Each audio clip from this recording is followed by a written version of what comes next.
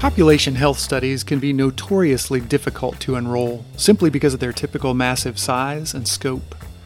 But the Healthy Nevada Project, which has turned into the largest community-based population health study in the world, managed to enroll 10,000 study volunteers in just 48 hours and collect DNA samples in only 60 working days.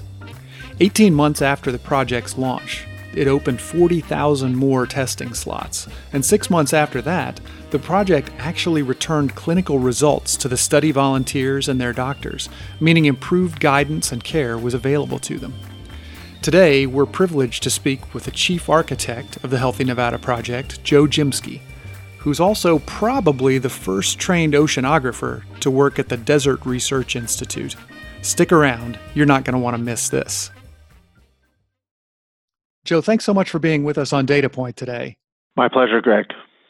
I have been looking forward to this conversation. I know that you have done some work with James Liu from Helix in the past, and his interview from, just about a year ago is one of my favorites. So really eager to dive into your work with you.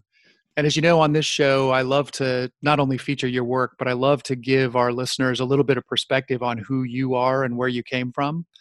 And so, while I know that pretty much every community hospital has a resident oceanographer on staff, I wonder if you could tell us a little bit about how your background, what are some of the milestones in your career that actually led you to be working with the Desert Research Institute and with Renown Health?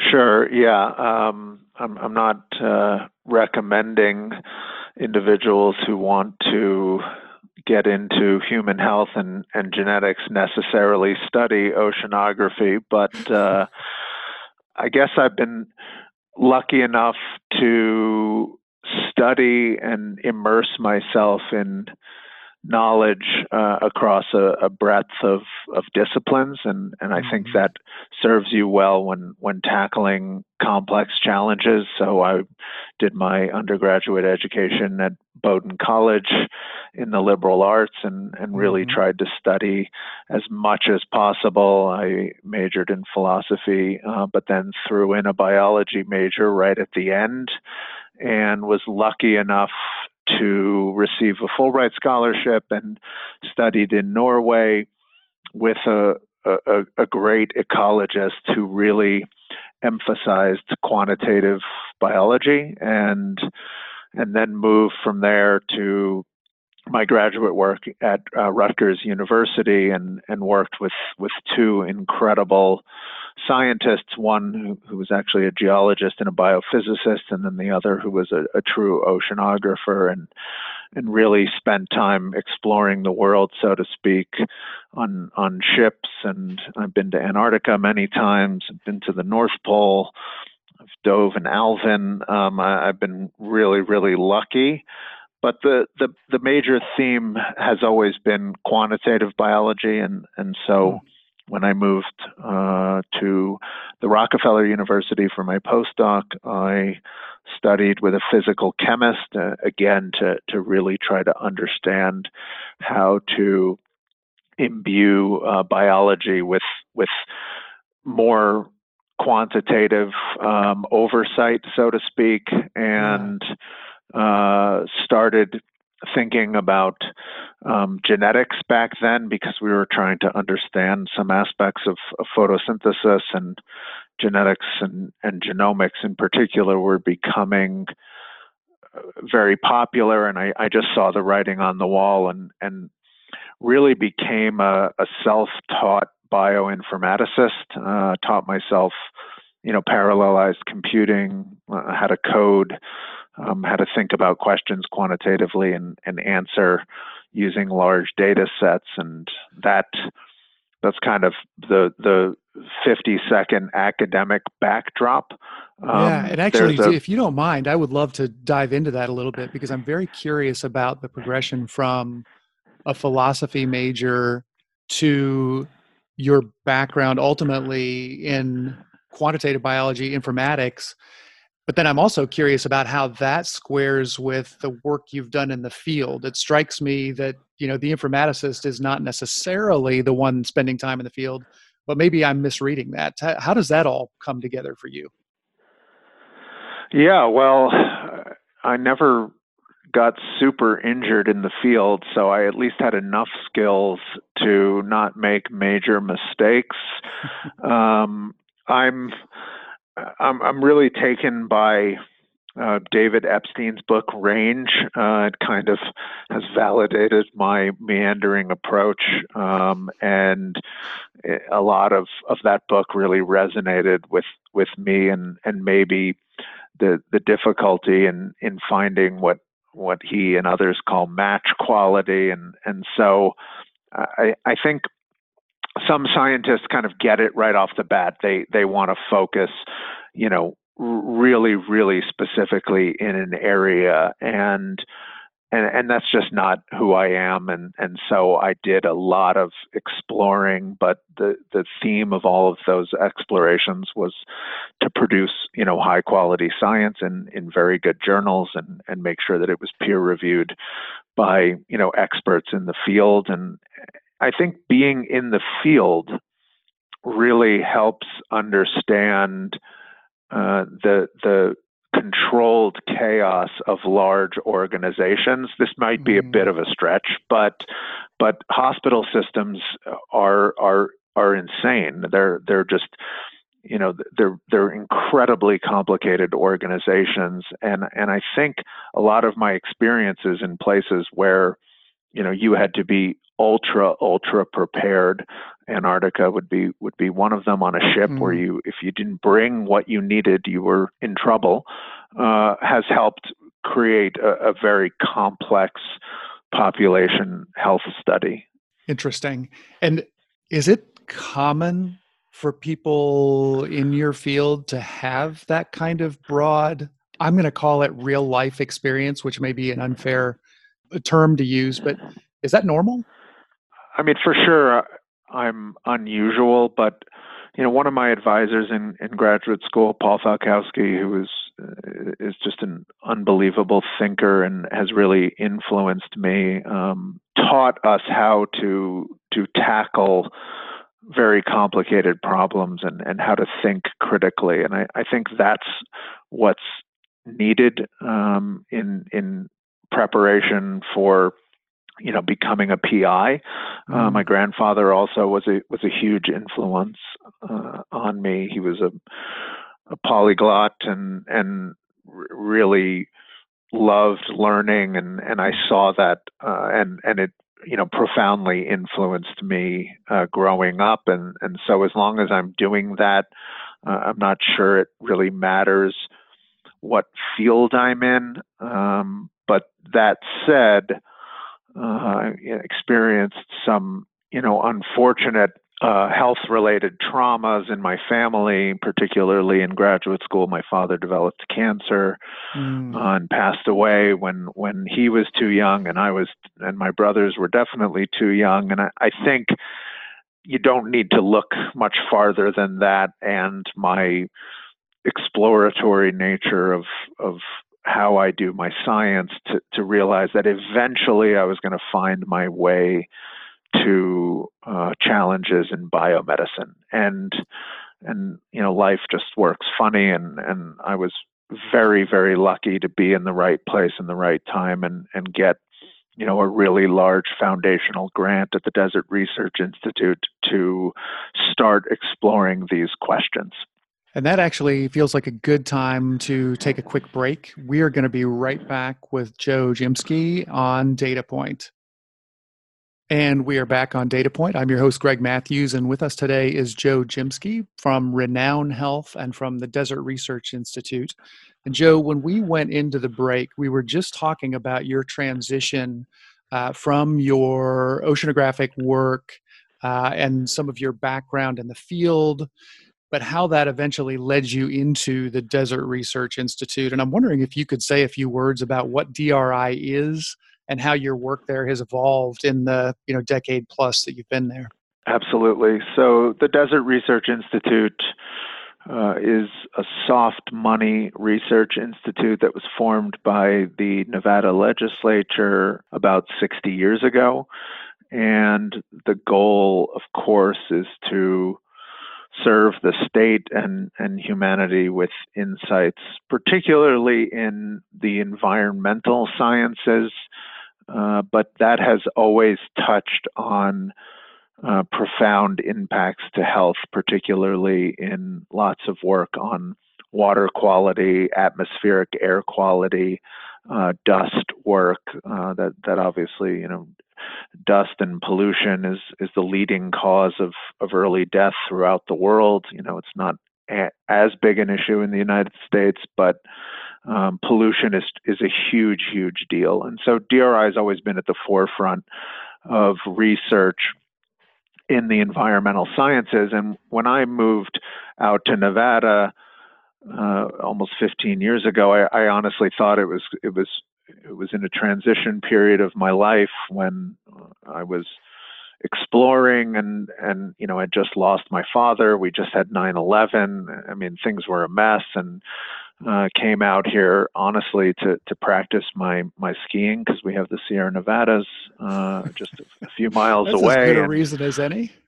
It absolutely is, and was working on a project and using some of my skills in pathway analysis and informatics, and just started naturally moving towards the informatics and genetics.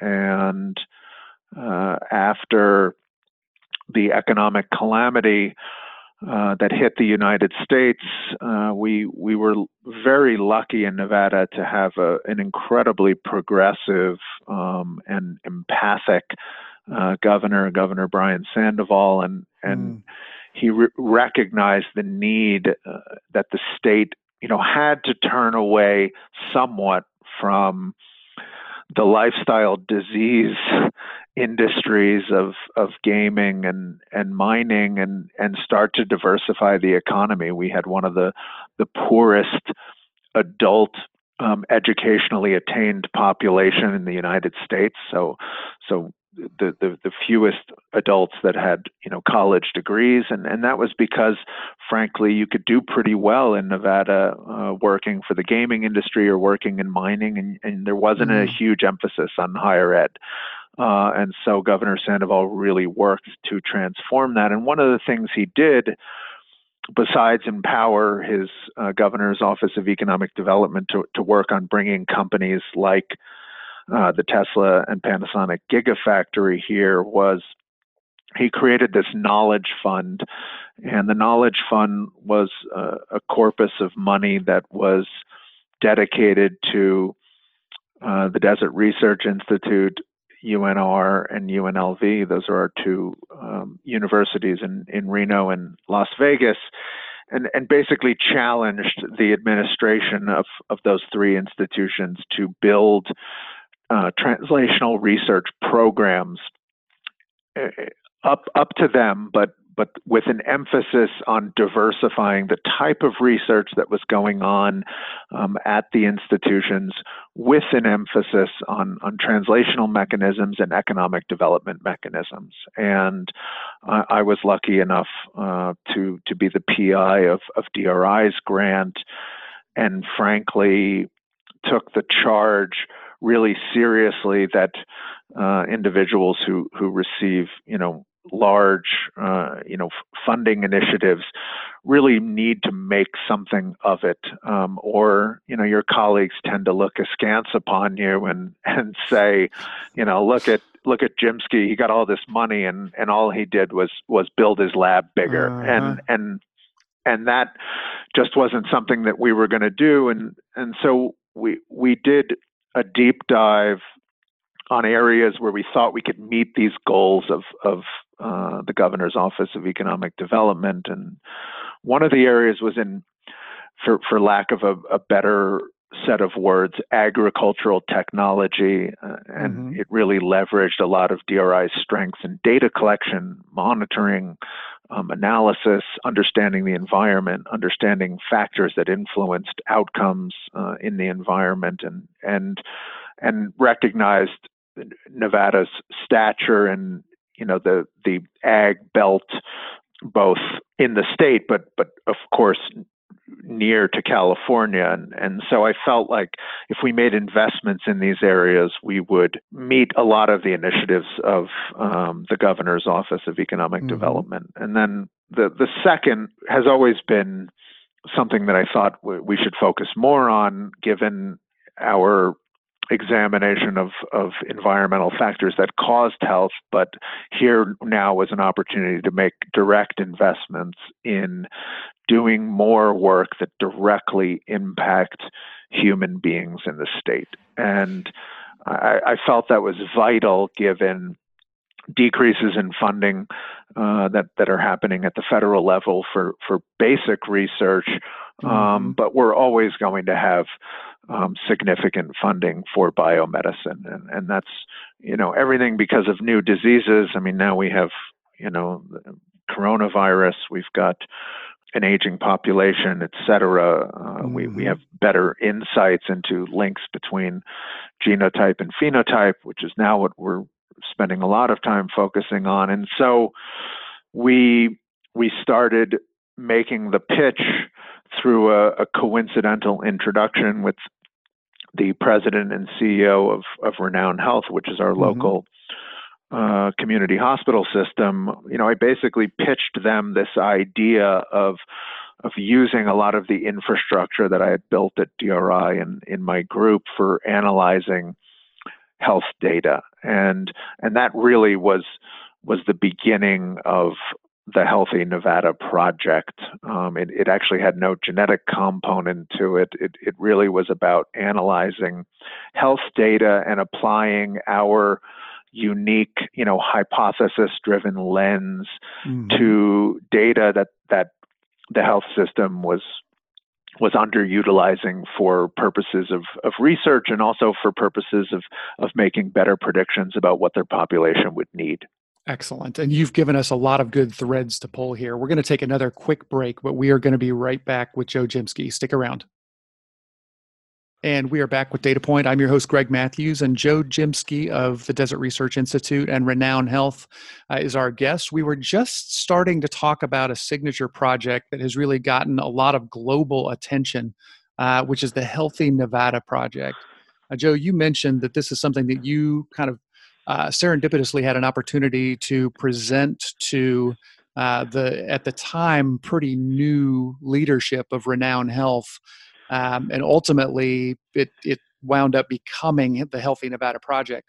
Can you tell us a little bit about Healthy Nevada, what it is, how the public has been involved and how they responded, some of the things you've learned? Absolutely. So the Healthy Nevada Project, as I mentioned earlier, was started as an examination of this deep phenotype data set or medical record data set that Renown was sitting on, using obviously for clinical purposes, but not leveraging for research purposes. And we made the pitch that we could, safely, securely, compliantly start doing research on these data up at DRI. We've got lots of experience with DoD projects, DOE projects that are more secure than HIPAA. So we convinced Renown to give us access to this data, and then got the appropriate institutional review board approval to start doing what I call health determinants research. So aggregating aspects of outcomes with everything from census data, our environmental data, behavior data through survey, et cetera. And when you start doing that, you realize that if you had genetic data on top of that, you'd really have quite an impressive set of data to start linking genotype to phenotype and start understanding the evolution of disease and why some people get sick and some don't, et cetera. And so we further convinced Renown Health to make an investment in a genetics component of then what became the Healthy Nevada Project. Excellent. And Just for the listeners who may not be familiar with Renown Health, this is the kind of study that we might expect to see coming out of Johns Hopkins or the Mayo Clinic or the Cleveland Clinic or something like that. Renown Health is a different kind of institution, right? Can you tell us just a quick blurb about who Renown Health is and why it's so unusual to be engaged in this kind of work? Yeah, so Northern Nevada is a fascinating place to study health. I talk about this all the time. We have a single community tertiary care hospital system called Renown Health, basically sitting between Sacramento, California, and Salt Lake City, Utah. It's a massive area in the north. Las Vegas is a very different place. That's the south. And Renown Health is a community not-for-profit healthcare system. And you're exactly right. It's not an academic medical center. It does have affiliations with the University of Nevada School of Medicine and with DRI, but this was really an opportunity to improve its stature in the research and in biomedicine, and our CEO, Dr. Tony Slonim, really promoted that aspect of it and wanted to build something that really gave back to the community in different ways. And so, one way is very specifically when you consent to be in a genetic study, we and our partners at Helix decided that we were going to return results on CDC Tier 1 conditions, and that was something that became really important as the study expanded and Renown started focusing more and more on clinical genetics. And so there's this direct interaction with individuals. And we also interact with them in non-sciencey ways. We give them access to things like ancestry and traits, but for sure, one of the hallmarks of the study has been returning results on these, what we call and what others call the CDC Tier 1 conditions. So I'm guessing that when you're talking about a population, this is not a single urban center. We're talking about a population that is spread out across a massive geographic area, as you described, typically not an urban population, often a very rural population. I got to believe that getting participation in a program like this must have been a real ordeal. Can you tell us a little bit about how the public responded when informed that the Healthy Nevada Project was going to begin?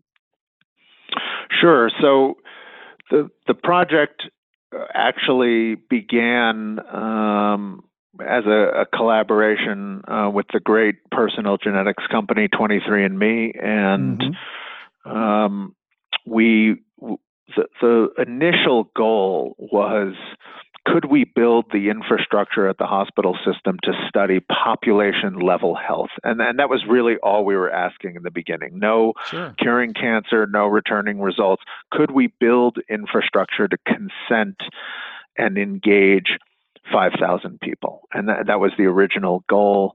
I mentioned earlier our engaged then Governor Brian Sandoval. He showed up at the launch of this event, it's called Healthy Nevada Project, and within one day, 5,000 people had gone onto the website and signed up for this study. The Renown Health Foundation, I know it's insane. Yeah. The Renown Health Foundation committed more funding for another 5,000 individuals, and within another 24 hours, 5,000 more people had signed up. And then over the next 90 days, we collected saliva, consented them, and brought them through our process. And so we obviously proved, yes, we could build the infrastructure to start understanding population level health issues. And that is remarkable. I mean, studying, knowing how clinical trials have such a massive, enrollment issue, the fact that you can double your anticipated number of enrollees and get them, to have submitted, in this case, the saliva that they needed to within 90 days. That is stunning. Yeah, the success was remarkable. It obviously creates further challenges, right? You have to meet the expectations of people that they're very high. Research and science moves much slower than that. And so there's an inherent gap between the collecting of data and shouting from the rooftops that you've found something really important to the population. And that's why in the second phase of the study, the decision was made that we would return clinically actionable results back to individuals. And so we're now in that second phase. We have almost 50,000 individuals in the study, and we've been returning CDC Tier 1 results to them and finding that a lot of the cases would have been missed using normal clinical practice. And so the study is evolving to engage at the N of 1, as we call it in science or statistics level, while aggregating population level data, both from Reno-Sparks, which is the urban center of Renown Health catchment area, but then this massive rural area that extends, all the way out to, the Salt Flats and the Great Salt Lake east of us. And so those challenges, the challenges of maintaining, the diversity of your population in the health study are huge and require infrastructure, communication, marketing, and really the study has taken on, its own personality because of trying to meet all of these goals in assessing or building a report card for the hospital of the population health of the community. So let's talk about the N of 1 for a second. You referenced the fact that there were, a number of markers that surfaced that otherwise would not have, that point to Tier 1 conditions. Can you give us a specific example of what that might look like?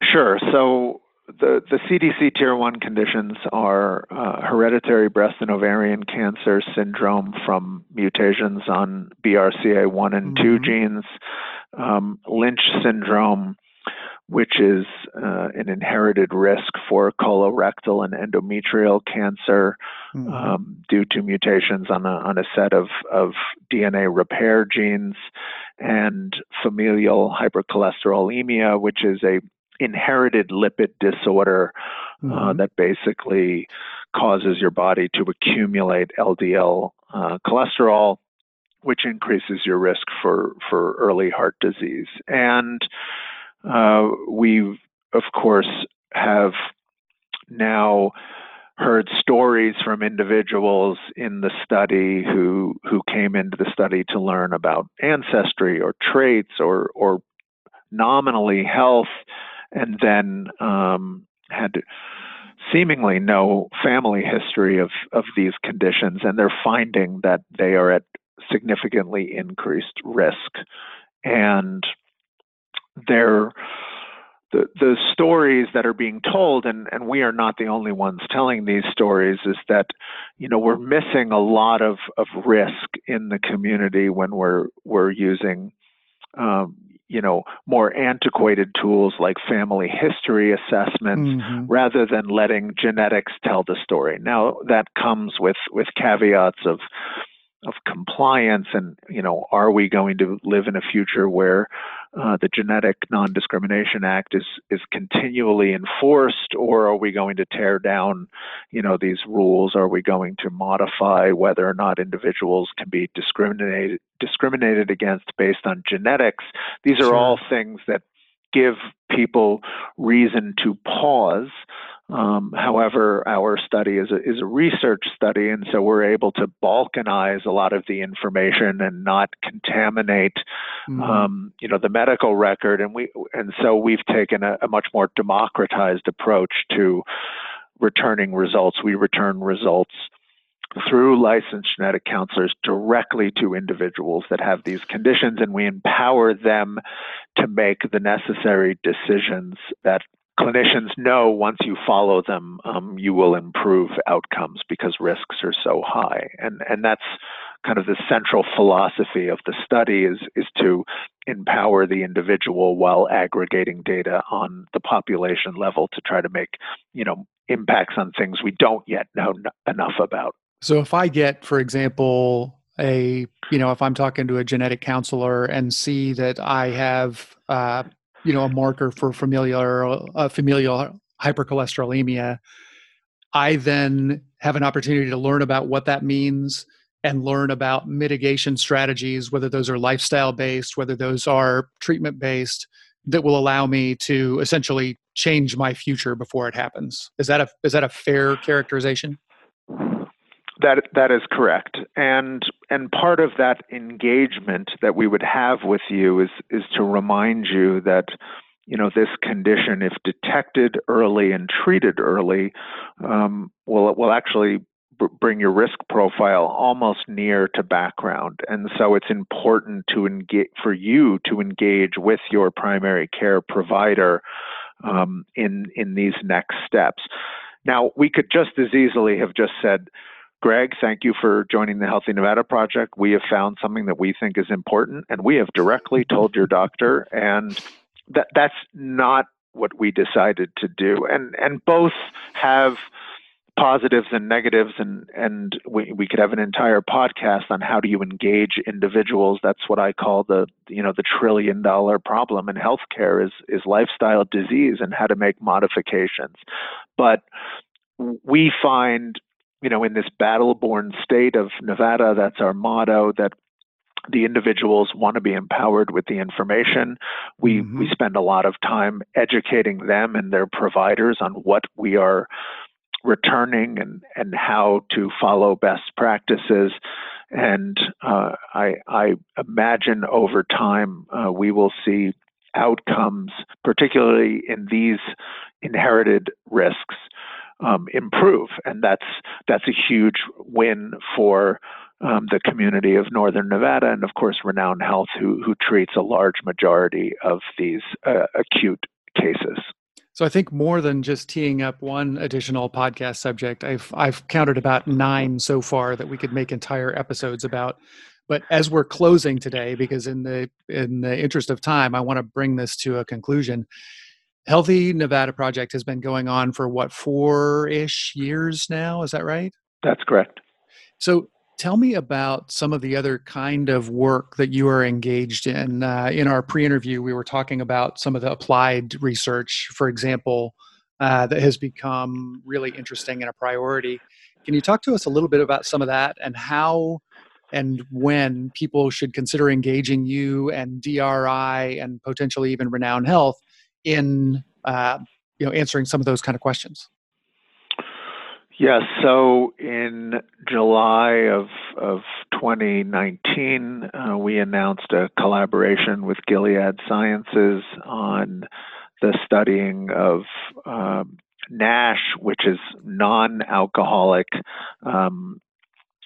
liver disease, and a huge risk factor would be type 2 diabetes, metabolic syndrome, things that are profound first world problems now. And that collaboration began, like all collaborations, as a conversation around, the infrastructure that we built for Healthy Nevada, our population, what we knew about them, and could we amass a large enough population to study this disease, which has no approved therapeutics right now and is on the rise in the United States. I think there's thought that many millions of individuals have a combination of either NAFLD, which is non-alcoholic fatty liver disease, or NASH itself, and that's one example. And there are others ongoing. We have a beautiful new study that just was funded by the National Institutes of Health on looking at gene-environment interactions. And this is really in DRI's sweet spot of trying to understand, this added risk that might occur when somebody has a specific combination of genetic mutations and has exposures. And that's a complicated problem, but you can imagine, at least theoretically, that there are pools of individuals who have relatively similar genetics, but they've been exposed to different things, and they end up going on to have different health outcomes. And that's very different than the CDC Tier 1 condition we talked about earlier, where an individual has a specific marker for an increased risk for a disease, and that can be identified, and then you can take action on it. Well, here we're trying to figure out why some individuals can be exposed to certain situations and develop disease, and others are not. And that gene-environment interaction interplay is fascinating. I think it's a very important future topic that more and more researchers are going to be studying. And I always like to emphasize that the environment is both the environment you create and the environment around you. And so obviously the Sierra Nevada is a very different environment than let's say, San Francisco, but there's also the built environment. There's the environment of your childhood, whether or not you were exposed to secondhand smoke, et cetera. And so it's a really complicated problem, and we need, lots of researchers aggregating their data to understand those interactive effects. And so those are two examples of things that we're working on in conjunction with, also directly engaging with the incredible participants in the Healthy Nevada Project. Man, that is fascinating. Joe, this has been a wonderful conversation. I'm so grateful for you sharing your knowledge and experience. I am going to have links to be able to reach out to you and to DRI and Renown Health in the show notes. So if you want to check the show page, you'll be able to figure out how to connect with Joe and the organizations we've discussed today. I'll also include some articles and some references relative to Healthy Nevada and some of the other projects we've gone through. But Joe, I just want to say thanks, and I hope that we'll have an opportunity to follow up on some of those other 9 podcast topics that we teed up today. It would be my pleasure, Greg. Excellent. Have a great day, everybody, and we'll see you next time. Thanks so much for listening to the Data Point Podcast. If you like what you've heard, please do rate, review, and share it with your social network. It means a lot.